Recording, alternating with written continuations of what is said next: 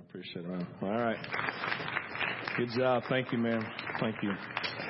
All right, hey, well, let's dive in this morning. And so for those of you who don't know, we're in a study called Emotionally Healthy Spirituality. It's a book by Peter Scazzaro. And without diving into all of it, just to know this, that we've been in this journey of saying God looks at us and He loves us. He's a good Father. He recognizes even these things that we talked about up here of like, hey, we have these needs. As a good Father, He longs to meet us. He's not beating us over the head. He's not telling us that we're terrible all the time. He's not condemning us. But He's a loving God who puts His finger on broken places and says, I can't leave you in your brokenness, so I'm going to put my finger on areas, right? Because I love you too much. But in that context, I want to transform you to become the person that I dream about you being. Have you ever thought about that God has dreams about you and who He has you to be? I told you this story before. I had this guy in Les Beach, and he literally did a song and dance in front of me. It was hilarious, singing a song to me about something God had spoken to him. And it's something like this. He says, Steve, I see you now, and I see you in the future. You look much bigger there than you look right now. And he literally did this dance and a jig and spun around and sang it over. Like, this is crazy, but man, he was like, I see you now, and I see you in the future. You look much bigger. Look right now. And I'm like, oh, that's so weird, but from Jesus, you know? And so the idea is that God has these dreams, these imaginations, and these ideas of who He sees you being. And so the idea then transformation is not, oh, you're terrible and you should be this. It's like, I have these dreams and imaginations about who I want you to be, and I want to move you into that real life that I have for you. It doesn't matter if you're 15 or 70, it doesn't really matter. I sat with a group this week of like what do they call themselves? What do you call the advanced, I don't know, the old guys. I forget, I don't see anybody in here because they're all probably sleeping because they're so old. No, it's like, no, they were seriously, there's this group of like 8 old guys, and we sat down a minute, we were speaking about just these dreams that God has for them. It's like, oh, it's so good just to see what God is doing and stuff. And so all that to say, this study is all about that God wants to put His finger on these areas of transformation and to grow us because He sees who we can become. And He loves us where we are. But He wants to continue to grow us, to move us forward. But I'm going to say this real quick. The last 3 weeks have been really difficult. Like 3 weeks ago, we said, you got to look back. You got to go back before you go forward, recognizing you have a family of origin and you have things from your past that you have to look at and be aware of that shaped who you are today, that maybe it's not how God wanted to shape you. You got to deal with that. 2 weeks ago, we looked at the idea of journey through the wall. The wall of these things in your life that you come up against that overwhelm you, right? There are these cataclysmic events in your life that shape you, and it's like to go through them feels like hell. St. John of the Cross is called the dark night of the soul, going through these really difficult seasons to get to the other side. But we have to do that. But how many of us don't do that because it's too hard? We don't have time. And last week, we talked about this, the loss and grief and suffering and how that shapes us. I mean, 3 difficult weeks. And let me just say this to you. The nature of our study, I've already said it, we're going to say it again. The nature of the study isn't, hey, I've gone through the book and now I've got my t-shirt and now I can move forward. The idea of this book is that we're giving you like handlebars to add to your life to help you remain emotionally healthy, because you're going to continue to deal with things from your family of origin. You're going to continue to deal with walls in your life, and you're going to continue to deal with loss and grief and suffering. And what we're trying to do is to help you have a grid of how to deal with that for the next 5, 10, 15, 25, 30, 40 years. And so all this book is giving you a grid to help you process and to deal with things in your life. So don't think, hey, I journeyed to the wall for an entire week and now I'm good. It doesn't work that way. That you have these issues and things, and we're saying now you have these tools to help you be aware of what God is putting His finger on, possible issues that you may be dealing with. And then this morning, we're going to begin to dive into some practical lifelines to help you remain emotionally healthy in your spiritual life. We're going to start with Zechariah chapter 2, verse 13, which simply says this. And I mentioned this morning in worship, be still before the Lord, all mankind, because he has roused himself from his holy dwelling. Now, if you put this verse in context, let's leave it up here for a minute, Rob. As you think about this verse right here, you got to recognize Zechariah was a prophet. He's the one who spoke on behalf of God. And you have to understand the context. All of Israel, because of their sin, is in captivity. And God begins to speak to the prophet saying, I've seen you in exile. I've seen you in a foreign land, and I hear your cry, and I have been aroused, and I will now rise up, and I will fight for you, and I will bring you back to your home. And what I want you to recognize in this is God says, and the way to make that happen is to be still before me, because I am now standing to fight. And I want you to see this as a beautiful picture here of God showing us as humanity and as followers of Jesus, what does it look like, God, in the context of our life to fight for these things that you're fighting for? And he would say, the primary thing is to be still and to do nothing, because I have heard, I will now stand and rise, and I will fight and defend you. And this is countercultural. It's countercultural. Doesn't make sense to us, because when you think about moving forward and growing, what do you think about? You think about doing something. Okay, what do I need to do to make this happen? And what God says, hey, I got you. Be still. Sit down. Because there's nothing better than sitting back and watching someone who is much bigger, much larger, and much smarter fight for you. Like I would always, that's because you did as a kid. My dad can beat up your dad. Right? What do you mean when you said that? My dad is bigger than your dad and bigger than you. And when he shows up, you're in trouble. Right? Because you're going to sit back and watch your dad fight. And so the idea is this: be still.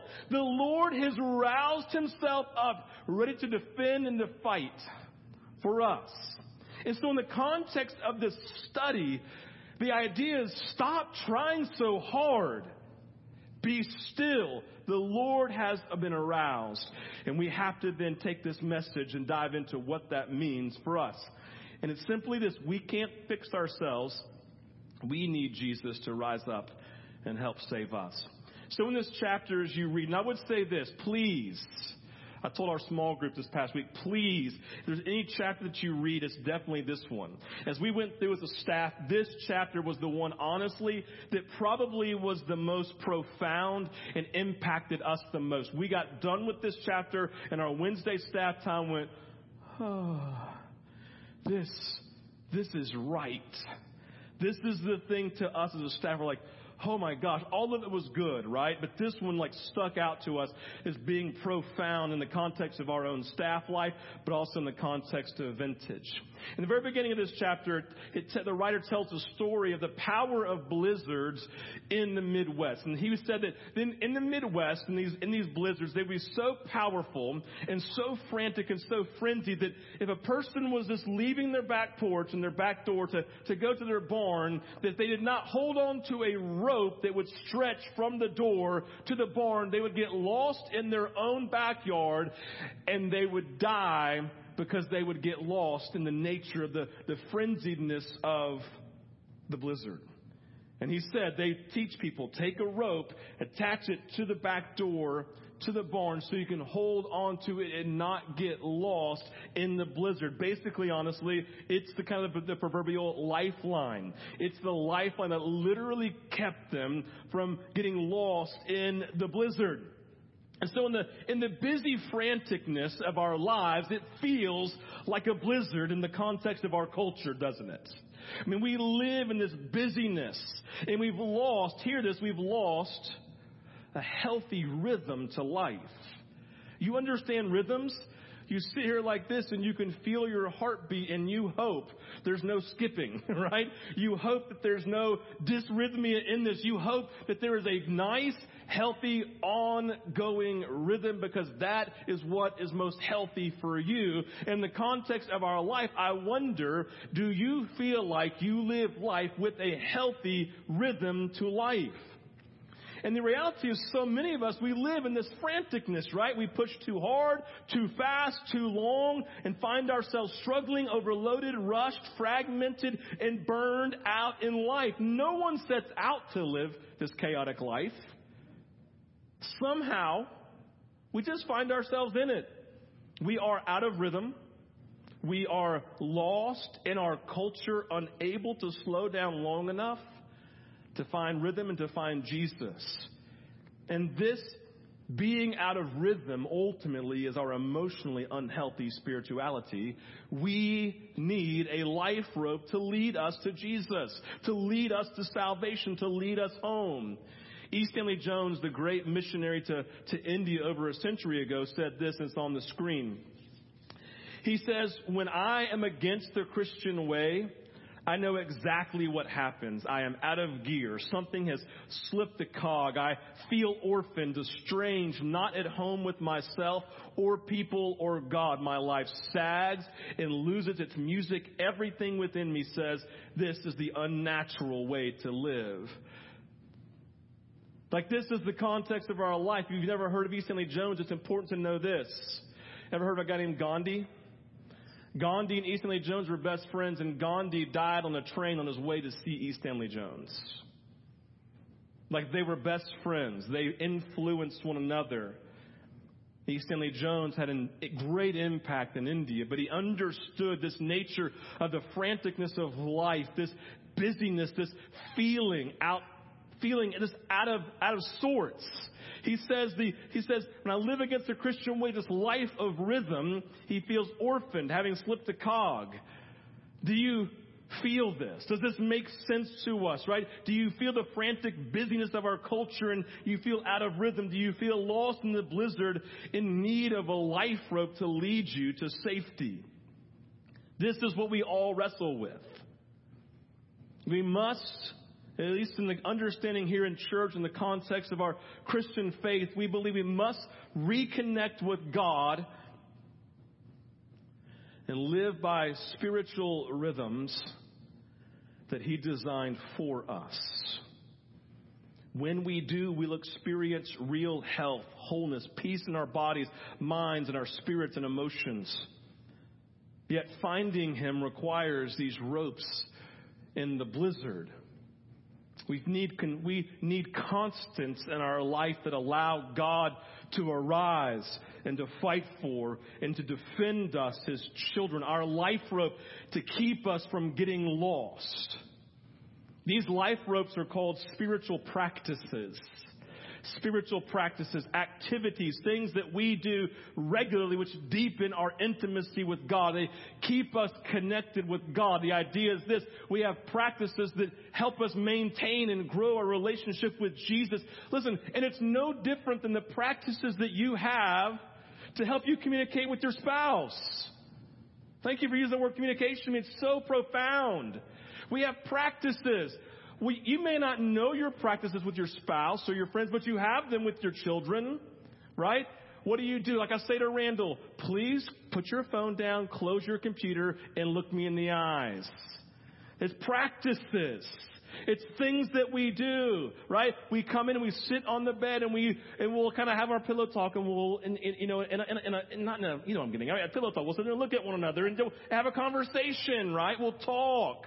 On Mondays, so often, you'll find us at Art's Bagel.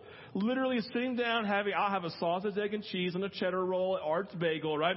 And we just talk life, we talk future, we talk everything going on. We have our practices. With my kids, literally at night, we have a practice. We go upstairs, and Randall will be in one room, I'll be in the other, and we'll each take our turn, and then we'll flip-flop. We have practices to maintain a relationship with our children. And so we have spiritual practices that ultimately enable us to communicate with a living God who is passionate about us and moving in our lives and putting a finger on transformation growth areas to move us into who He wants us to be, and we relate to Him. We have spiritual practices, and the whole idea of this chapter is to focus around two primary practices that are not foreign to many of us. You've heard of them. The two practices that this chapter talks about to lead us into this healthy rhythm of life, two things: the daily office and Sabbath. The daily office and Sabbath. And let me just tell you the argument of this chapter. And whether you believe it or not, whether you agree with it or not, the argument of this chapter is that these two practices, more than any other practices in our spiritual lives, are the primary life ropes God uses, listen, to slow us down in the midst of our culture and create a rhythm that produces peace and joy inside of us. And I would agree. These two help shape our culture more than culture shaping us. The first one we're going to focus on is the daily office. Using the word office here sounds foreign to us, right? It might sound strange, but it simply comes from the Latin word that means work. So the daily office means our daily work. And some of you checked out when I said work, because you're like, I work every day of my life, right? We're already cheating here. The daily office equals daily work. Our primarily daily work is to slow down and to be with Jesus. Your primary work is not to provide for your family. Your primary work is not to parent your children. Like, those are cultural lies. You make idols of your children and you make idols of your job. You make them more important than Jesus. I don't have time. I've got small children, Steve. I guarantee you, if you work hard enough, you can find time.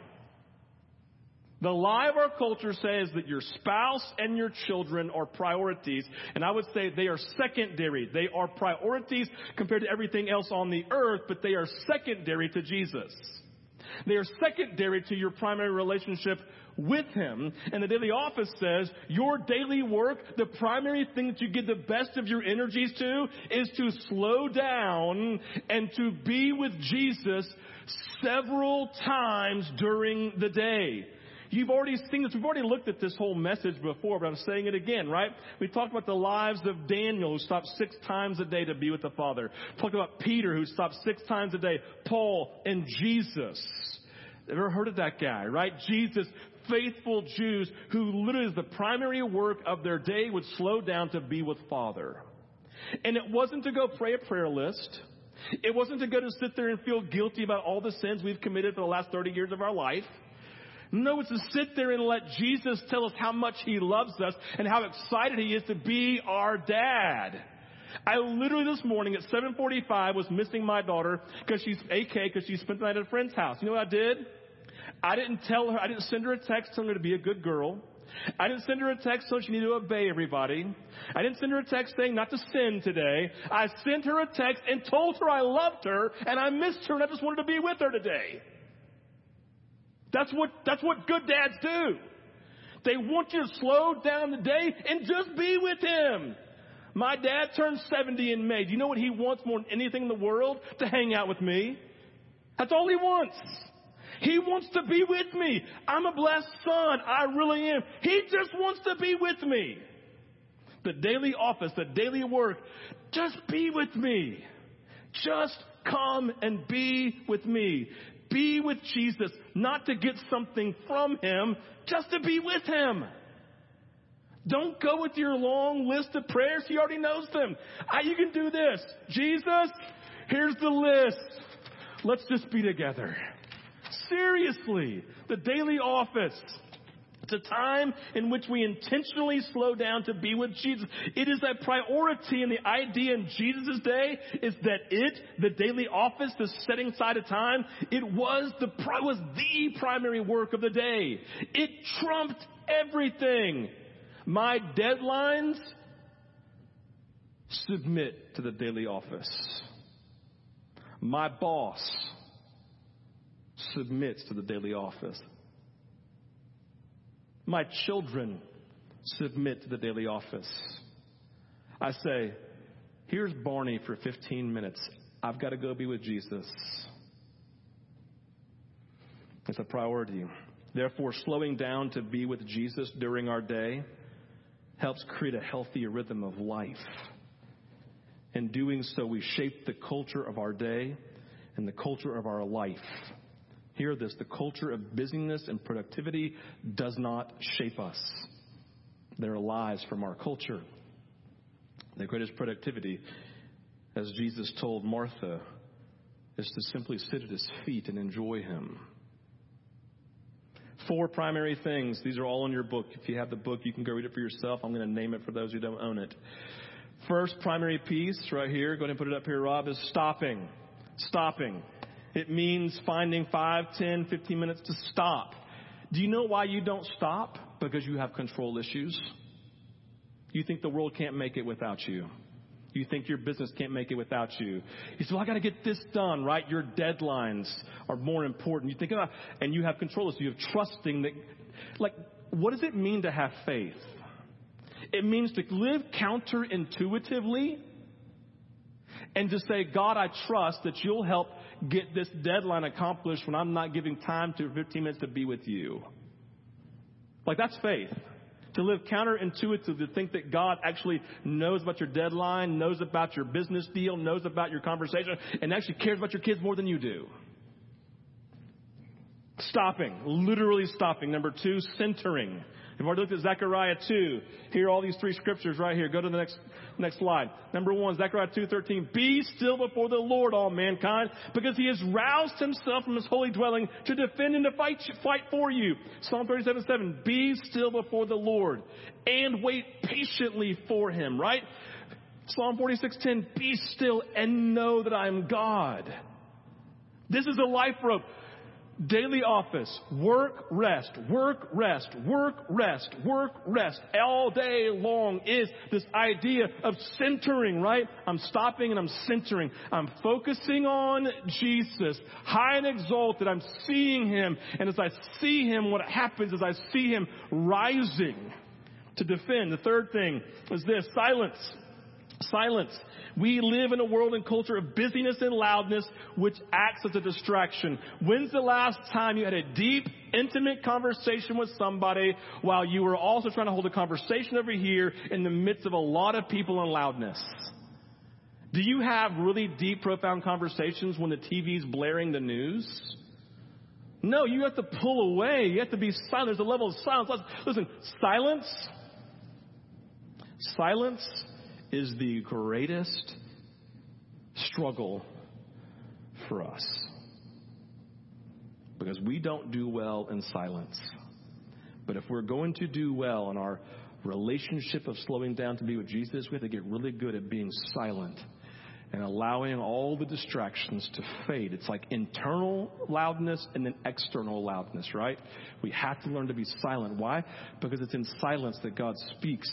Do you remember, was it 1 Kings 19 when Elijah runs into a cave from Jezebel after he's just watched God do a miracle, and he goes in there and it says all of a sudden it says a wind blew through the valley, right? But God was not in the wind, and then God came and shook the mountain, but God was not in the earthquake. And then there was a fire that came, but God was not in the fire. And then all of a sudden it says Elijah put his hood over his head, walked out to the gentle, still whisper of God. See, he's in silence. Be still. The fourth thing is this, is Scripture. We have used the companion book in the study, the 40-day daily devotional, the Daily Office piece. And each day it has the Scripture it pulls out, right? And the idea is that we want to focus on Scripture. We believe it's the Word of God. And then when we read it, literally it's God speaking into our moment life. I read Psalms every day. I read a Psalm every day. Psalm is such a profound, practical piece to dive into. Why? Because usually the author is sharing his own time that he's been spending with Jesus, of lament and of struggle or of worship and of praise and of thanksgiving before God. You can use any part of Scripture, but it has to be part of our daily office. The daily office is not to be work as we think of it, but instead it's to be a place of rest as we slow down in our frantic busyness to focus on Jesus and be awakened to his love and be awakened to his lordship. Be honest with you. Most people don't live as if Jesus is Lord. Because to live as Jesus is Lord means that he is over and in charge and in control of all things, and we trust him with it. The second life rope is Sabbath. Sabbath. Sabbath is taken from Genesis chapter 2, verses 2 and 3, where God has been about 6 days of creation, working his little hiney off, right? He works his tail up, and the seventh day says, I rest. He rested. And do you know he didn't rest because he was tired? He rested to model for us his expectation and his gift to humanity, that they would feel confident in taking a day to rest from all of their commitments and all of their work. The word literally means to cease. It means to stop working. And we are told, you can read here, Exodus 20, verse 8 through 11, one of the 10 commandments. In fact, the Sabbath had the most verbiage behind it.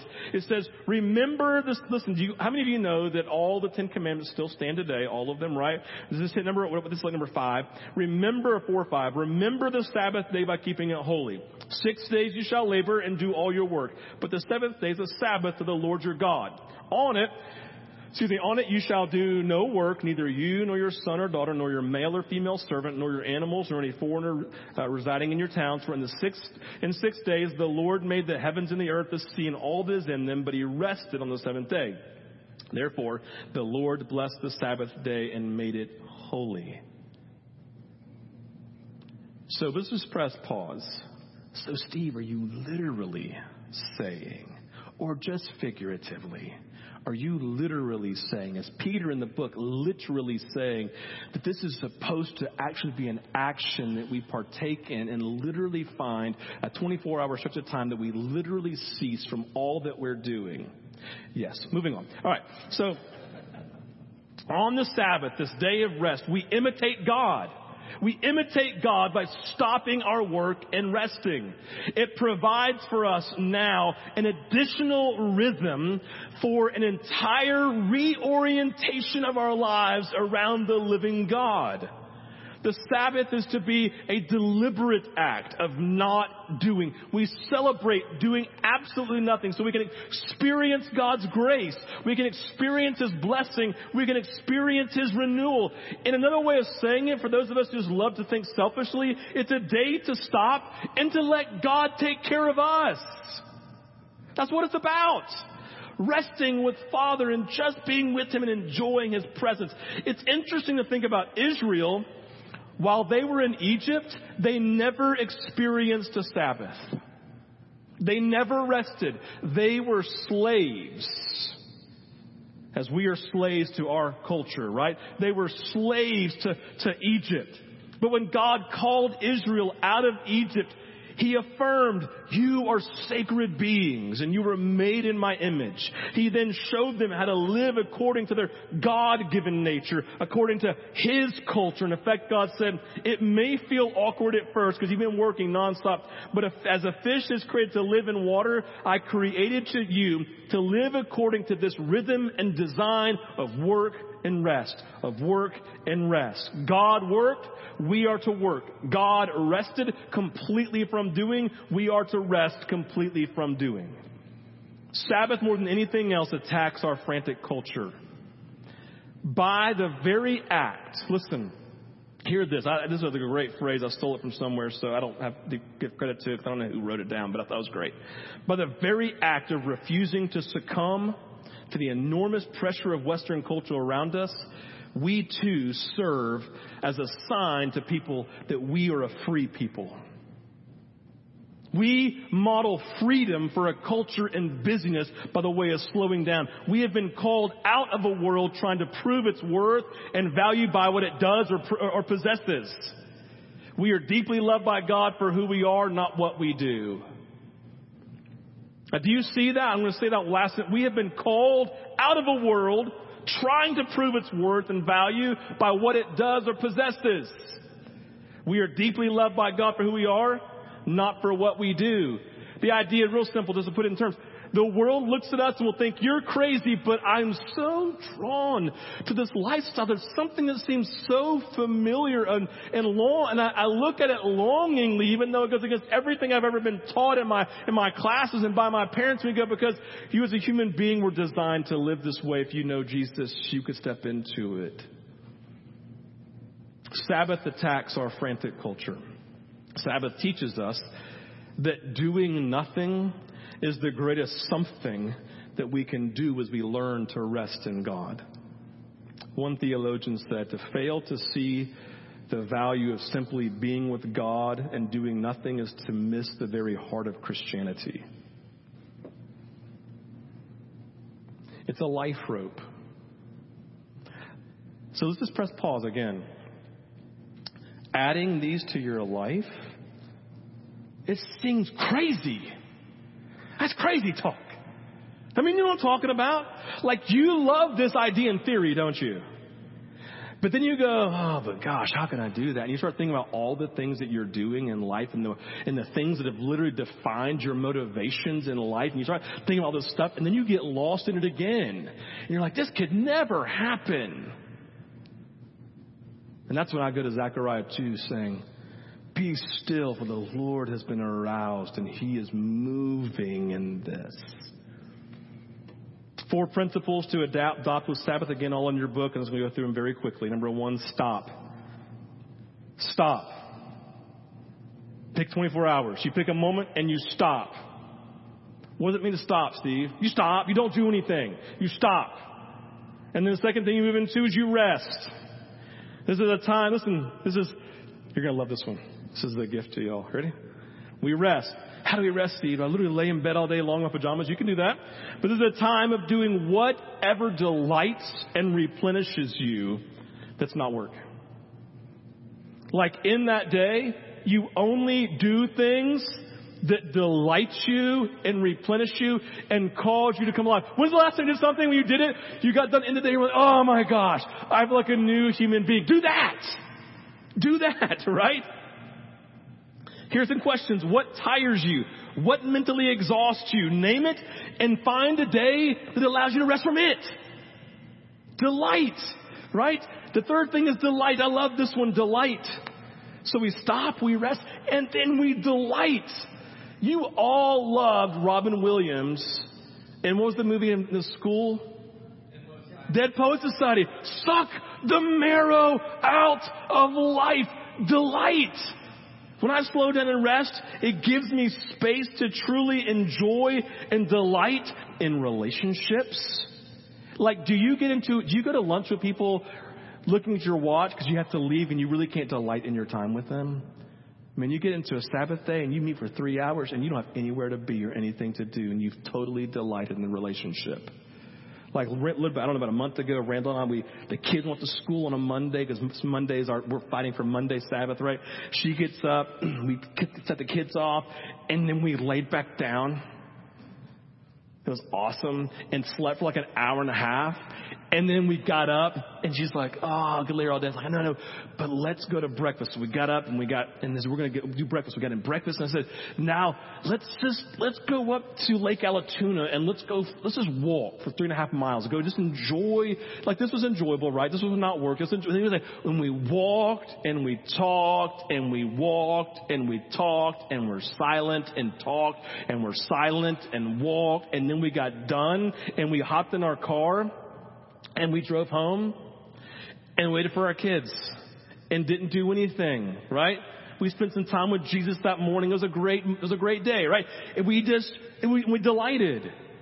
We just delighted in being together in the moment, doing life.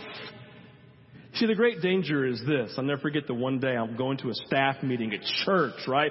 For Jesus. I'm doing this for Jesus, right? And I've been working like 70 hours this week, and I literally, it was like 6 o'clock at night. I got a meeting at 7 o'clock. I got to go prepare for it. And I literally walk out the door, and as I go to my car, I catch something out of the corner of my eye, and I look to see orange and blues and reds and pinks, and a beautiful sunset that stretched from horizon basically to my house. And I went, ah. And I thought to myself, I'm so out of rhythm. because I walked out and saw it and didn't even notice it. And I've been created to delight in the things that God has given us. And so I just held my bag and I just stared for 5 minutes until all of a sudden I felt the beauty of God, right? Kind of a life rope to center me again. We stop, we rest, we delight. And the fourth part is most important. We have to contemplate. We must ponder the love of God. Pondering love of God remains the central focus of our Sabbath. We stop, we rest, and we delight so we can remain God-centered in every area of life. You've been designed to be still and to see God. That's how you've been designed. And in seeing God, I wonder, are you able at all to delight in His beauty?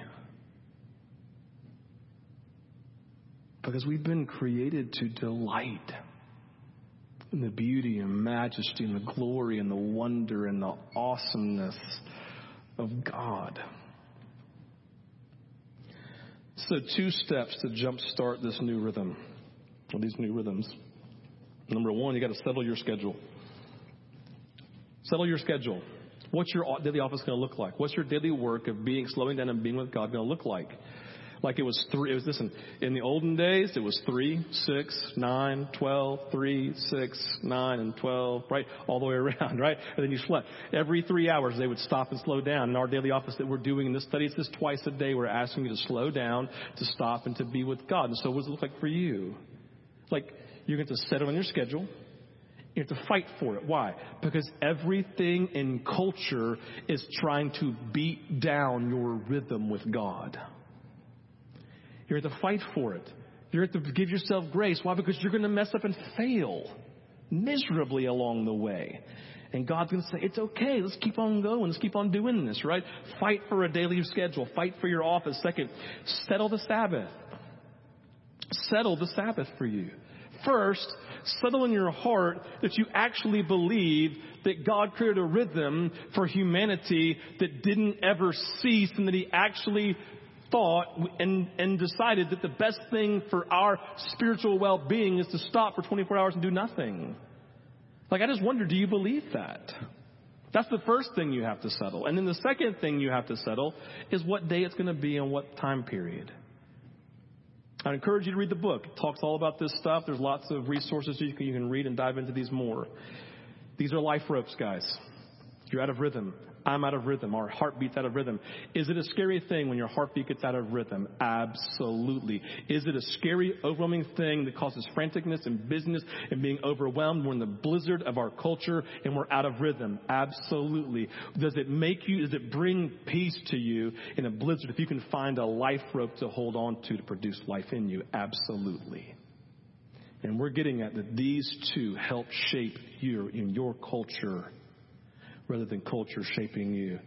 I'm going to slow down, trust God. I'm going to have faith in Him that He'll take care of my to-do list and my items and all the things, and even my job, my deadlines, and my children. Doesn't mean you can never hang out with your kids, by the way, right? If there's still you understand what I'm getting at. You're not going hyper extreme on me and awkward, are you? You're saying I should never love my children? No. Listen to me. It's a priority. It just is trumped by you slowing down to be with Jesus every day. Stop making idols of your children and your time and your schedule, and make Jesus your priority. Let's pray. Father, as we enter back into a time of contemplation, of focus, and in worship, Lord, we just simply pray, Jesus, that you would reveal to us the reality of a lifeline in Christ. I just pray, Lord, that you would speak into the moment. And I pray, Father, that you would settle in our hearts, God, what is true about slowing down to be with you. And I just pray this real simply, Jesus, that when we slow down to be with you, God, that you would help us to find you. I pray this in Jesus' name. Amen. So in response today, a couple of things. If you're new at Vintage, we have our offering baskets here. It's just an act of worship you give as the Lord leads. Communion available here. It's a highlight of the sacrifice that Jesus made for us so that we could know Him. Ministry teams will be available on both sides. What are ministry teams? People like you who have needs and want to help pray for your needs. And they just want to love on you. So ministry teams, you can go ahead and come forward. This is the official end of our service. I'm not coming back up here, so you leave as you're ready to go. But I'm asking you today to really to worship and to focus and to say, God, how am I doing in my rhythm? Where am I out of balance? Where am I out of rhythm? God, help me to figure out what it looks like to grab onto these lifelines, what that means in my life. You guys have a great week. You respond as the Lord leads. We'll see you soon.